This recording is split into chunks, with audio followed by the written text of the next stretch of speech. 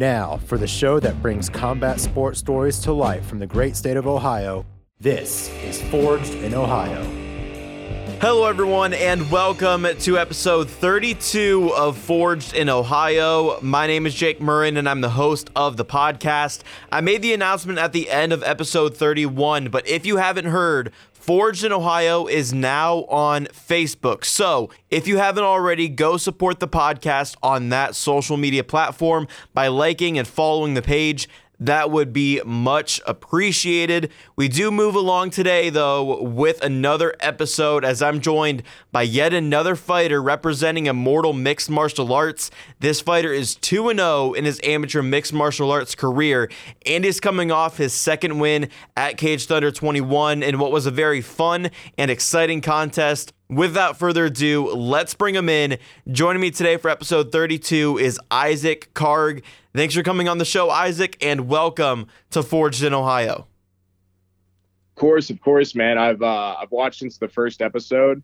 I remember when I posted the first one with Miles, and I thought it was so cool that somebody was doing like local showings and giving us a platform and things like that. So I followed you immediately. And I've been watching for a year now, like popping in here and there. And I'm honored to be on here. You know, seeing I've had teammates, Josh, Miles in here, other guys I know, and Devin. I'm just happy to be here, dude. Happy to be able to speak and tell you guys everything, the story. Yeah, man, that's awesome to hear that you've been a fan since last October when I started this Forged in Ohio journey with one of your teammates, Miles Robinson. And you have some incredible teammates, by the way. Miles Robinson, Josh Pereira, those guys are insane characters that I loved having on the podcast, and I could not be more happy to have you joining me on the podcast now, too. And I'm sure you have this wild backstory that I can't wait to uncover. And that's kind of where I want to start. It's with that story and how you got into the fight game, Isaac, because I believe you have some South Carolina roots, but you fight out of Ohio. So talk to me about that and also how you found mixed martial arts. So I'm originally from Ohio. I'm out of Bellefontaine, the 937. I'm a chieftain at heart. I was raised there until about 13, and I was relocated down to Florence, South Carolina. And down there, you know, I wrestled when I was in Ohio. I was really happy with everything I was doing up here, but when I went down south, there wasn't any sort of wrestling opportunities or any schools near me that had a wrestling program. So around my senior year, me and a group of buddies, and one of my friends who knew I was into MMA, and at this time in high school, passing through, I was really sort of just into the sport and watching everything, watching from footage. And by that time, all my friends and stuff have known, and one of my buddies convinced me after about 5 weeks of saying no to him to do like a backyard boxing contest. And a lot of our other friends actually hopped on, and we ended up doing 3 events, 2 of which are on YouTube, still under Westside Fight Club. And we essentially created a platform for ourselves. And there's a lot of guys out of that who still to this day are fighting. My buddy RJ, I've had buddies like my buddy Mason, Cole Gilman, TJ Hambreeze. These guys have all trained past them. There's other fighters that have came out of this. I'm just one of 3 now that are competing. And my coach, as some know, my coach found me off of those videos and told me to train. And after about a year of that, I relocated up here to Ohio and started training under the Matt Brown camp. And everything's been smooth sailing since then. Yeah, that's so interesting to me because you shared these videos with me yesterday, the Westside Fight Club videos, and I'm so happy that you did send them to me. It's just a crazy thing to watch, seeing you all those years ago fighting in backyard boxing. Yeah, at the time, why weren't you like so into the idea? You mentioned week after week saying no to your buddies. Why were you opposed to the idea at first? At this time, I was, I guess you could call myself self-trained, I suppose. I was lifting a lot, and I was a lot bigger than my buddy at the time, and I ended up doing it because eventually everyone just caved in. I really didn't want to hurt him, is really what it was. And we boxed, and he's still alive today, so I'm really happy for that. And was there really like any competition for you out there? I saw you compete in I think 3 fights in those 2 videos at least, and it looks pretty easy for you out there. Yeah, it was that was sort of why I got discovered. I thought originally before I'd even competed and I hadn't done wrestling in forever that even in a backyard boxing match, I didn't have that confidence within myself yet because I haven't gone out there and showed, or shown myself that I can go out there and still compete or maybe even beat someone up in a fight. But honestly, there wasn't too much competition. We tried to get one of the guys who was pretty rowdy, who had already graduated, to box me and some other people and stuff like that. But, never happened. Water under the bridge. But yeah, I shined during those videos. And my coach's stepson, who I was actually really good friends with growing up, he texted me and he reached out to me and told me, he's like, hey, my coach, out of every one of those videos, you showed out really well, and they're really interested in training you. I came into Ozone Brazilian Jiu-Jitsu, my home team under Cliff White and Paige White, and they took me in. Those guys are like a second set of parents for me. I immediately helped with kids' classes. I did anything I could. I was so into the sport that by the time I had an opportunity to actually train it, and I didn't even know our town even had a Brazilian Jiu-Jitsu gym or anything like that. But by the time it came down to training the actual sport, I was just grateful to even be doing MMA, starting from this, hillbilly boxing that I was doing previously. Yeah, I was going to mention that. Like, did you even imagine that could have led to that result, finding your coach and finding a gym like that just from these backyard boxing events that you first joined in the first place with these West Side Fight Club events? I never envisioned any of this. Out of high school, graduating out of high school, I really had no plan for myself. And for a little while, I felt lost in terms of like careers, your friends are going to college, things like that. So I felt out of place for a long time. And being brought into MMA, I just wanted to learn as a student. And still to this day, I don't claim to be anything. I'm nothing but a student when it comes to this. You never learn enough because I feel like you never know enough. But I never envisioned this. It's kind of funny how I ended up at Immortal about 9 months into training jiu-jitsu and Dutch kickboxing at Ozone and everything. I saw an Instagram ad for the Immortal gym while I was in South Carolina. I have no idea how it popped up. And I eventually, I messaged Lauren, one of our gym's managers, and she was all for the idea of me coming up and training, and I saved up everything I had. I moved up there at 20 by myself, no parents, no anything, and I lived out of my buddy's room for a little bit just to train, just to train at the place I'm at now. So starting up, I had no idea I was getting into this, but once the wheels got running, I really realized my full potential, and I wanted to apply myself to that in any way possible, or that it meant moving all the way up here to Ohio to try to pursue what I see as a dream, or starting a fight club when you have no other opportunities. I loved fighting so much. I think that subconsciously, maybe if I didn't want to build my own path, but I was doing it anyways. You mentioned kind of being lost there for a little bit after high school. For you, what part of your life did you realize that mixed martial arts and fighting was right for you, and this was something that you wanted to pursue post high school graduation and even beyond?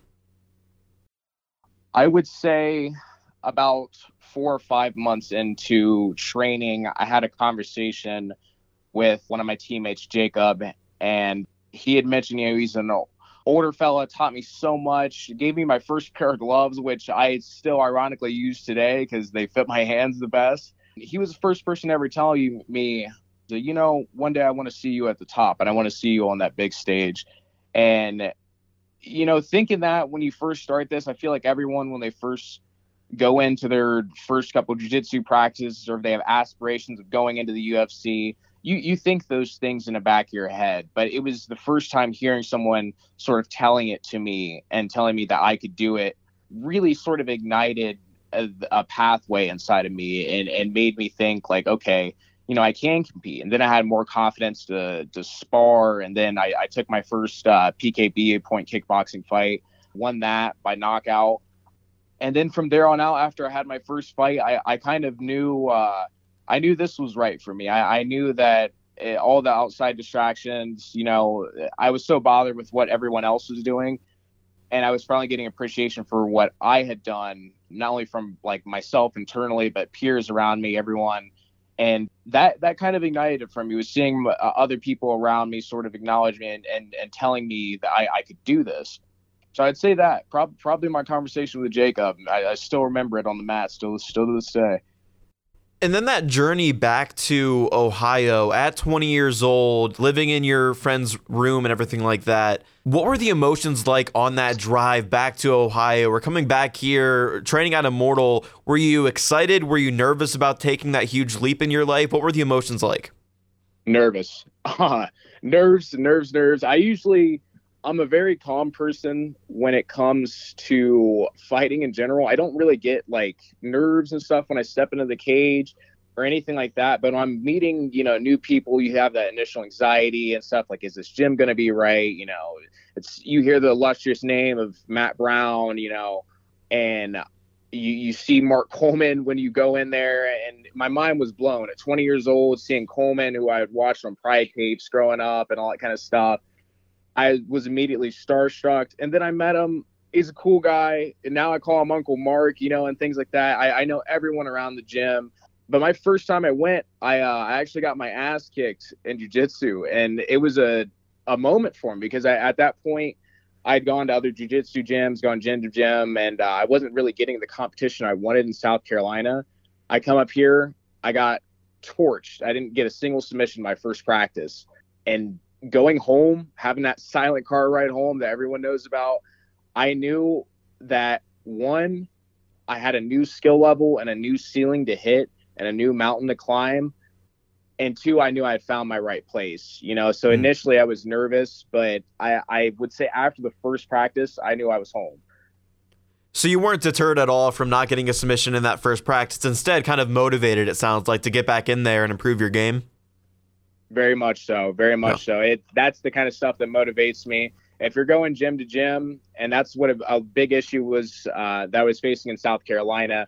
No disrespect to anyone down there, anyone I was training with, or any gyms, but I would go, to specialists. My thing has always been, I believe that you should have a home MMA gym, and if you want to cross train with specialists, cross train with jiu-jitsu guys or kickboxing specialists and stuff like that. And I would go to boxing gyms and I would do well and exceptionally well. And I would go to other jiu-jitsu gyms and I would do exceptionally well. And I would go to Muay Thai gyms and I would spar their guys and I would come home and, I was winning those bouts and sort of those sessions and practices, but I knew that I shouldn't have. I was a year in, I saw the ceiling in front of me. So now that when I move to a new place with guys that are giving me a challenge, and not only that, but these dudes are my teammates, I don't have to go anywhere now. That was a big moment for me. And what has Immortal meant to you so far in your career, and getting to train with guys there and even learn from some legends like you mentioned, Matt Brown, Mark Coleman? What's all that like there at Immortal? It is what you make out of it.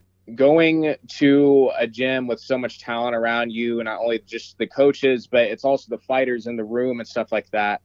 They make it a really comfortable experience. I never had anybody try to chest up with me or anything like that. Going to Immortal definitely changed my career, and I always felt that I was meant to train here. My first fight I watched back in, I think, 2017, and I can still remember it clear as day. I had stopped watching MMA for years. It just really wasn't into it. You're an angsty little teenager. You've got other stuff going on. Call of Duty is your biggest worry at that point. But I watched Matt Brown ironically fight Diego Sanchez, the Hellbow, and I saw it on live TV.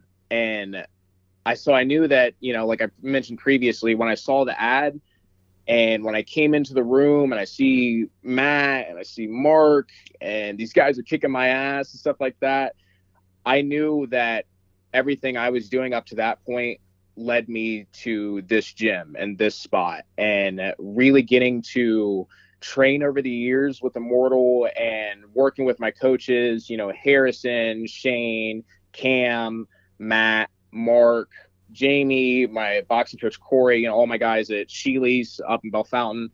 It really meant a lot to me to be at this spot. And still to this day, I've been there for almost 3 years now. I'm grateful every time I step on the mats. I'm grateful just to be surrounded by the people I have and the coaches and staff that Immortal provides. Everything that our gym is able to put out is the reason why I came. It's the resources that they have taken me to this point, and it's the reason we're having this conversation today. I'm eternally thankful for Immortal. Yeah, and I've heard nothing but good things there, and I had the honor of going down there and visiting Immortal Martial Arts a couple months ago, and I could just feel it, like walking in there and that atmosphere that Immortal has. I could just feel that this place is breeding not only guys at the highest level, but also this next generation that includes you and a bunch of other guys that have had on Forged in Ohio. I guess just talk about that, like the atmosphere at Immortal, and then training with guys like Josh Pereira, who I've had on, and like Miles Robinson, who I've also had on Forged in Ohio. What does that mean to you to have that camaraderie there, but having those guys coming up with you right now in MMA? Most definitely. I think the biggest thing for me, or one of the biggest things for me, is working my wrestling up here. Guys like Miles Robinson, Gavin and Jamie Biasden, Mark, Coleman, everybody, those guys taught me how to wrestle again. And I'm not ashamed to admit that.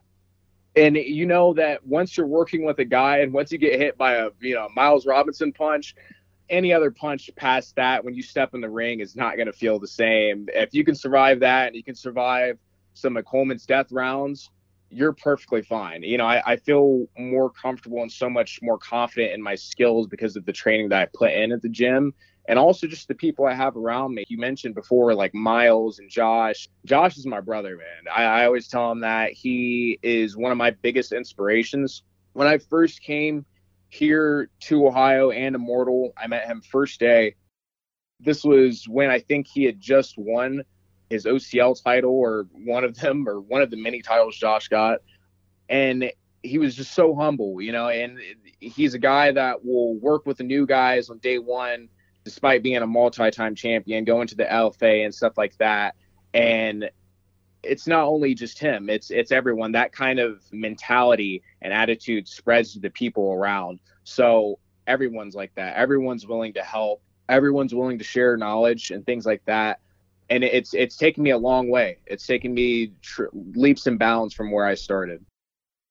Yeah, man, that's incredible what's going down at Immortal Martial Arts Center. Once again, we're talking to Isaac Karg on Forged in Ohio. You're now 2-0 in your amateur MMA career. Before we get to your most recent win at Cage Thunder 21, I want to start with your amateur debut. You fought Jacob Carousels in April of 2022. You mentioned that you don't get a ton of nerves when you go into fights, but for that debut, how'd you feel, and what were the nerves like heading into that first MMA fight? Perfectly fine, man. I've competed once before then in a point kickboxing fight, but it was no knockouts, very controlled area. It's almost not even, it's more of a spar than a fight. And I got nerves then. And I remember going in the bathroom and telling myself then that all it took was 5 minutes, a splash of water, and telling myself, look, you do this every day and you're cool. Circle back around to my first MMA fight. It's really weird. I went into that knowing from my first kickboxing bout that I had nerves right before the fight, and I go into my MMA fight and I had no nerves, and it felt really weird to me, because you always have that like anxiety sort of in the back of your head, but it wasn't showing. And while I'm getting my hand wraps, I'm listening to Smokey Robinson and the Bee Gees and stuff like that, just really peaceful music. And I really don't feel anything. I didn't feel anything going in there the first time. And I went out there and did it. And I get in the back room. Immediately, I throw up. Because that's where the nerves were. That's where I find out where the nerves are. The nerves are somewhere in my stomach, just not in my brain. I don't know how that works. But I get into fights. I don't get nervous before I go in. I get right out of the cage. I go in the back and I puke for about 15 minutes.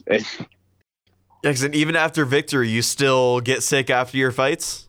Yes. Yeah, my last fight, I was perfectly fine leaving out of the cage. The doctor asked me, do you need medical help, all that kind of stuff? Like, no, I got to puke up some chicken I had earlier.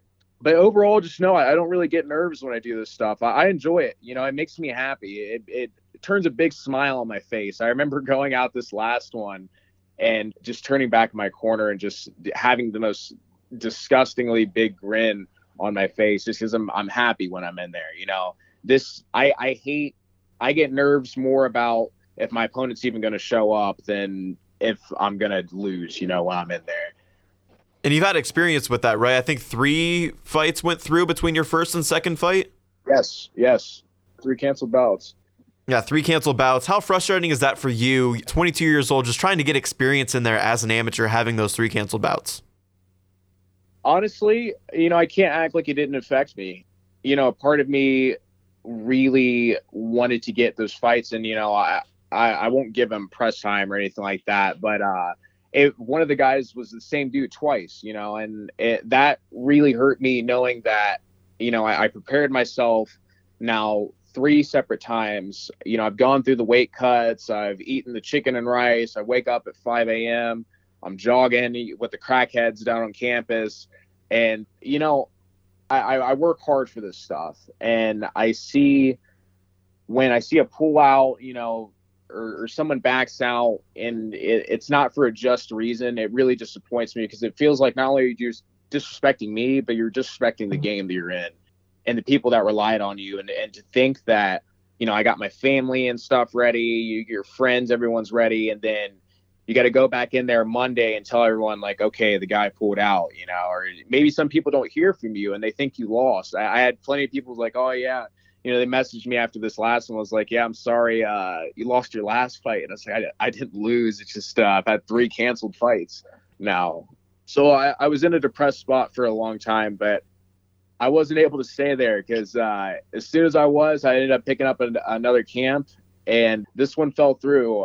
This one came through because Steven's a beast and he was game for the fight. And I was just happy to really get an opponent this time. It was really troubling going through those pullouts and preparing each and every single time for nothing, essentially. You get the experience, and, your coaches tell you, like, okay, you got a lot of good training in this last couple months, but the person you are and internally you are, it stings like a knife, getting put in your leg or something. Did it make you even more hungry just to get in there after those 3 canceled bouts and get in there with a guy like Steven Frazier, who brought you the fight just like you brought him the fight at Caged Under 21? Was there just even more motivation to get in there after, you got the knockout win in your first fight, not much injuries, I'm sure, sustained? No, none. A ton of motivation heading into that second fight, though? Yes. Coming off my first fight last year in April, my plan was to get back in there around August, because I was moving places and things like that. And I ended up getting that fight scheduled, and I was so happy. It was weird, because I was happy to be in camp. I knew that's probably what jinxed it. Coming around to this third fight, or the second fight after having those 3 cancellations, I was definitely ready. I had been in camp for so long. I just knew that coming into this fight week and knowing the name I got with Steven, that he wasn't going to back out. It was awesome. And once again, I was happy to be in training. I was happy to be in camp, because I knew that I had a fight. I knew that I had a guy who's going to actually step in there and not pull out. So I was definitely like extra motivated this time.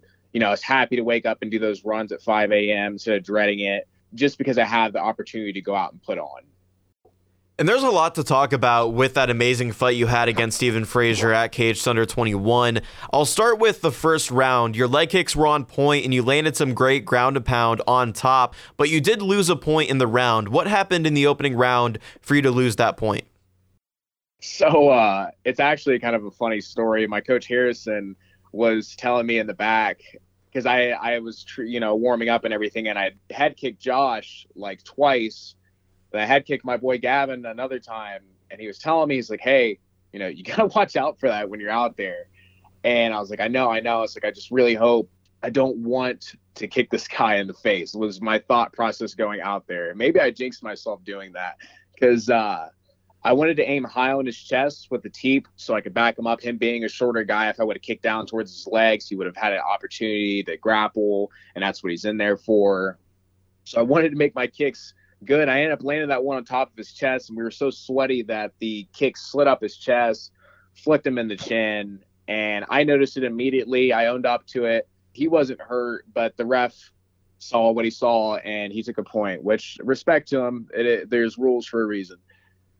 Is that something that's just like an amateur rule, I'm assuming? You can't do that in the amateur level? Yes, it's a state by state basis Right. thing. So, like Ohio, I know that we can't kick in the head till we turn pro. But if I were to go to a state like Kentucky, I can head kick and pretty much do anything there. How frustrating is that for you as an amateur fighter to have to worry about those state-by-state rules, and you throw kicks in warm-up, but then when you actually go out there, you get a point taken away for doing it? Very frustrating. It's a weird sort of dynamic too, because I feel like having a rule and stipulation like that in the state of Ohio, you're limiting your fighters. You're limiting your fighters in the sense of that when we go and train Muay Thai, we're training head kicks, because you need to learn these things. You need to learn how to get your leg up there. You need to understand the dynamics of throwing a head kick. If someone moves to the right and their range is far and you can't land a hook, you can throw the kick to the leg or the body, but if they're a wrestler, like my opponent was, it's kind of hard. They're going to grab your leg, they're going to push you to the cage. So I think it limits fighters. It's really frustrating that we can't do head kicks. We're allowed to punch each other as hard as we can. I could pick you up above my head and slam you down on the mat, and there's no problem with that. But I don't understand why a head kick is where let's draw the line on that one.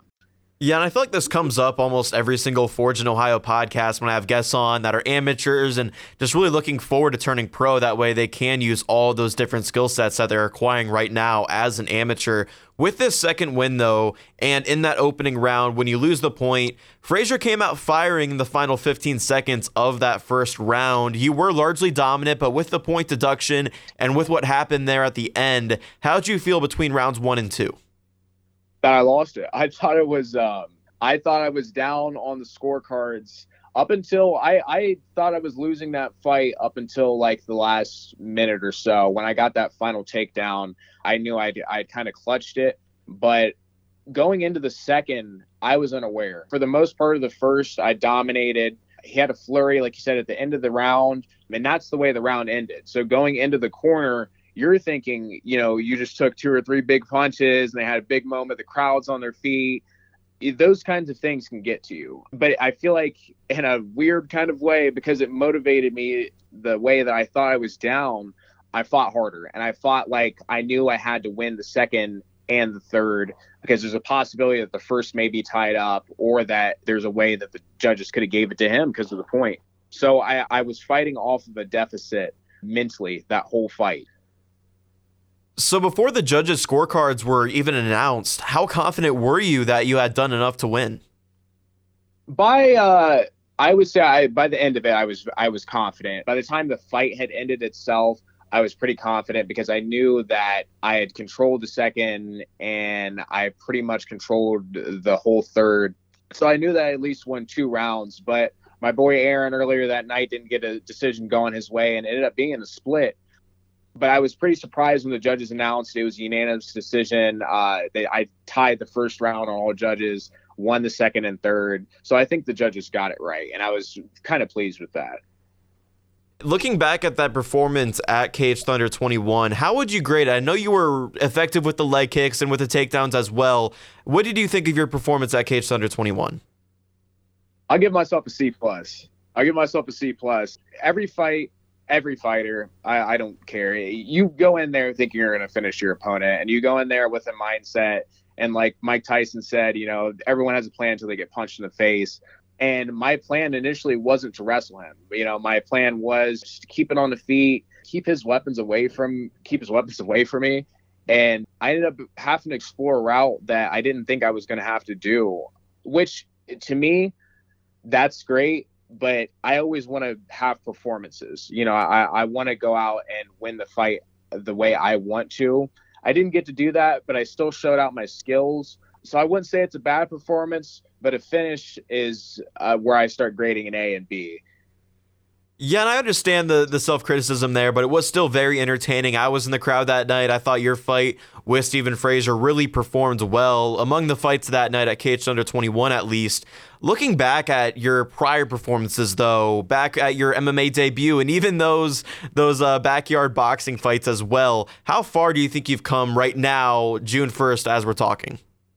Leaps and bounds. It's crazy to think I still have videos I recorded of myself on a 16. I was looking at one the other day, and my form is totally off, and everything just looks goofy and stiff. But what makes me happy is that in the video, I can tell I was pumping sweat and I had been at it for a minute. And that's how I started. A lot of guys who first start this stuff, MMA is a challenging sport. It's not an easy one to get into, and you're going to suck for a long time. You're in my opinion, you're not going to be good until about 2 or 3 years, unless you have a good prior background or something that can translate athletically to MMA.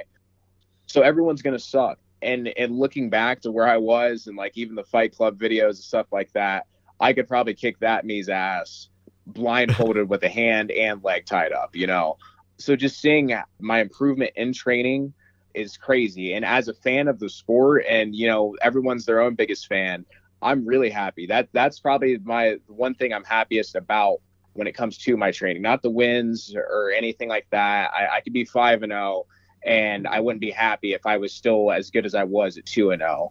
Just to think that in the 3 to 4 years I've been doing this, to see myself start from a kid that was throwing punches in his pool house and lifting weights and doing Fight Club fights to a person now that's speaking to you on a podcast about some of the best fighters in Ohio, it's insane, and now it's starting to show. So I'm really happy now.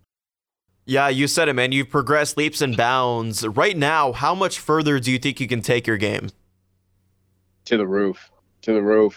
And the roof is retirement, and I'm never going to retire. I feel like I'm going to be 80 years old when I'm doing this. My dream is to be that old purple belt in the corner whose joints are all messed up and stuff.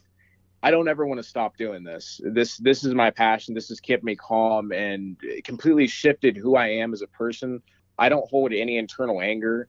I don't hold anything within myself that I used to. The things that used to plague me and trouble me as a kid and stuff like that don't happen anymore. And I don't have those feelings. And that all started with MMA, and it's progressively continued as my trainings continued.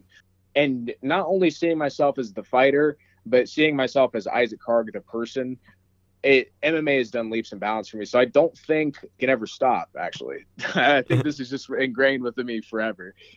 Once again, this is Isaac Karg with us on Forged in Ohio, and I can tell that you have that just genuine love for the fight game with what you're saying here on the podcast. We talked about those 3 fights that fell through between your first and second amateur fight. How active would you like to be moving forward in your amateur career?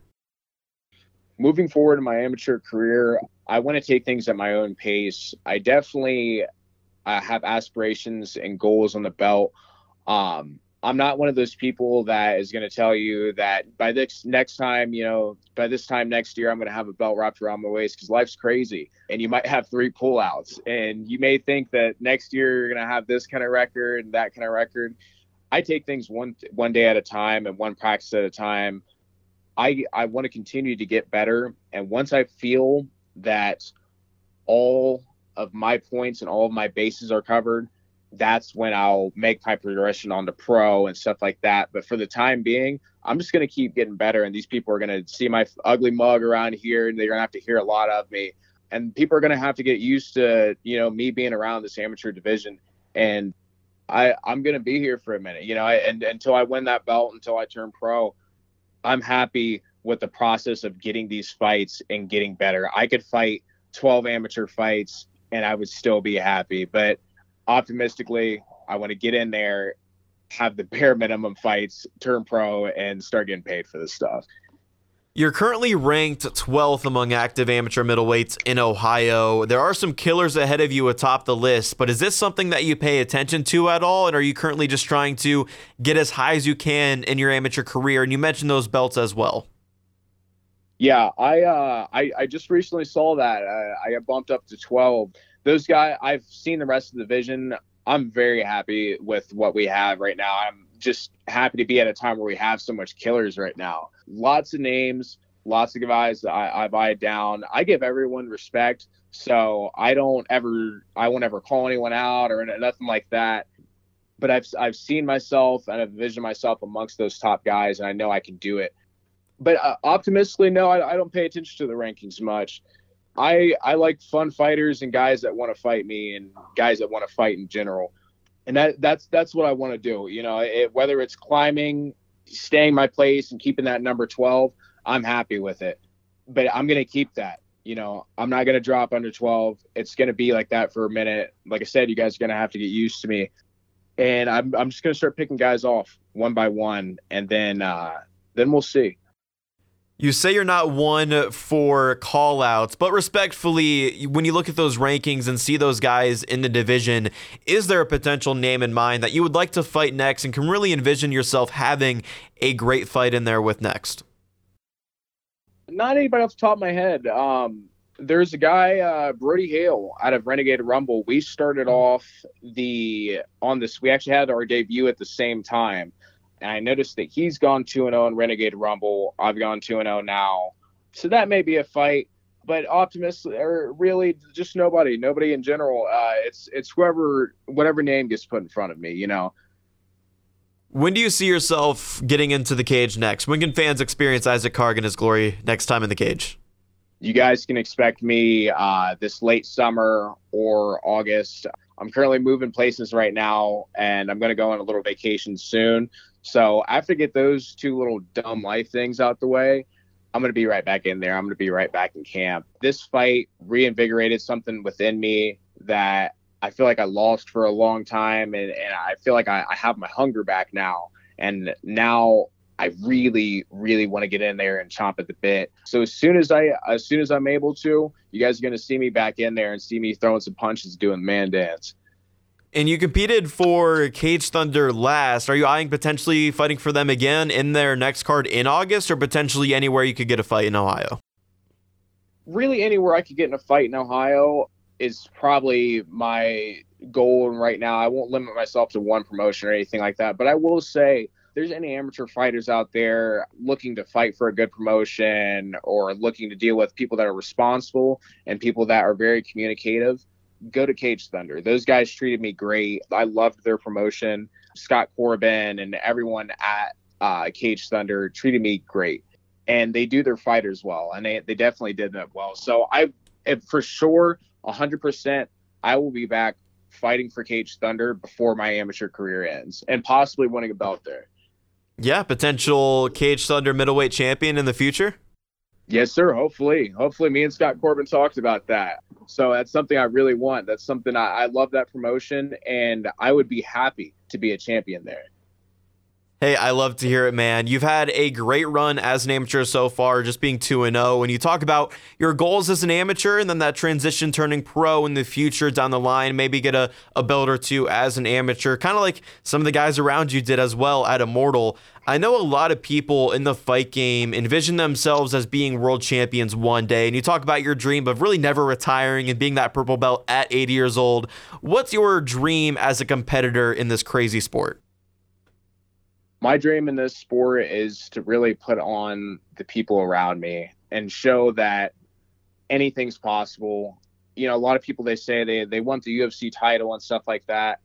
I don't really know if that motivates me. My motivation is to be at the top and to compete with those guys and beat those guys. Optimistically, there's always the belt. You can always think of the belt. But my goal in this is just to show people, start from a teenager, throwing punches and lifting 20s in your dad's pool house, to going and training jiu-jitsu and training for years and not having a fight, just enjoying it, to you can move yourself across the nation. You can do anything, really set your mind to. So when I get home and I see my little cousins and my mom, my sister, all my friends and everyone giving me props, that's my motivation. But it's not only that. I know that I'm not the only person stepping in that cage. I have tons of, like I said, little cousins and family and friends that look up to me in a way.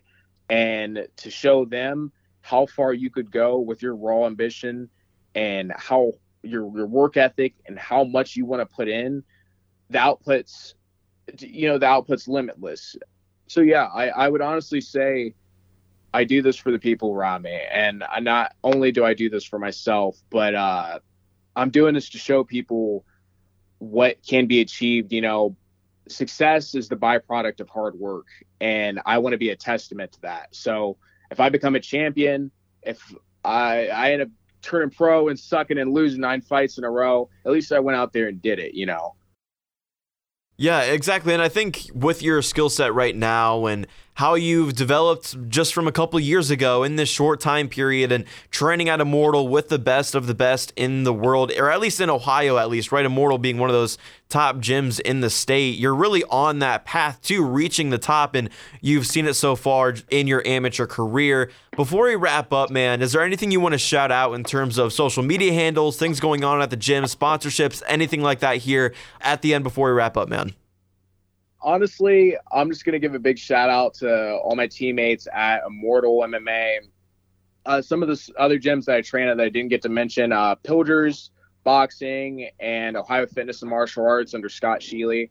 Thank you guys. Thank you to all my teammates at Immortal. Thank you to all my family and friends and things like that supported me along the way. I've gotten so many messages and stuff like that I can't really respond to, so I figured I'd take this as time.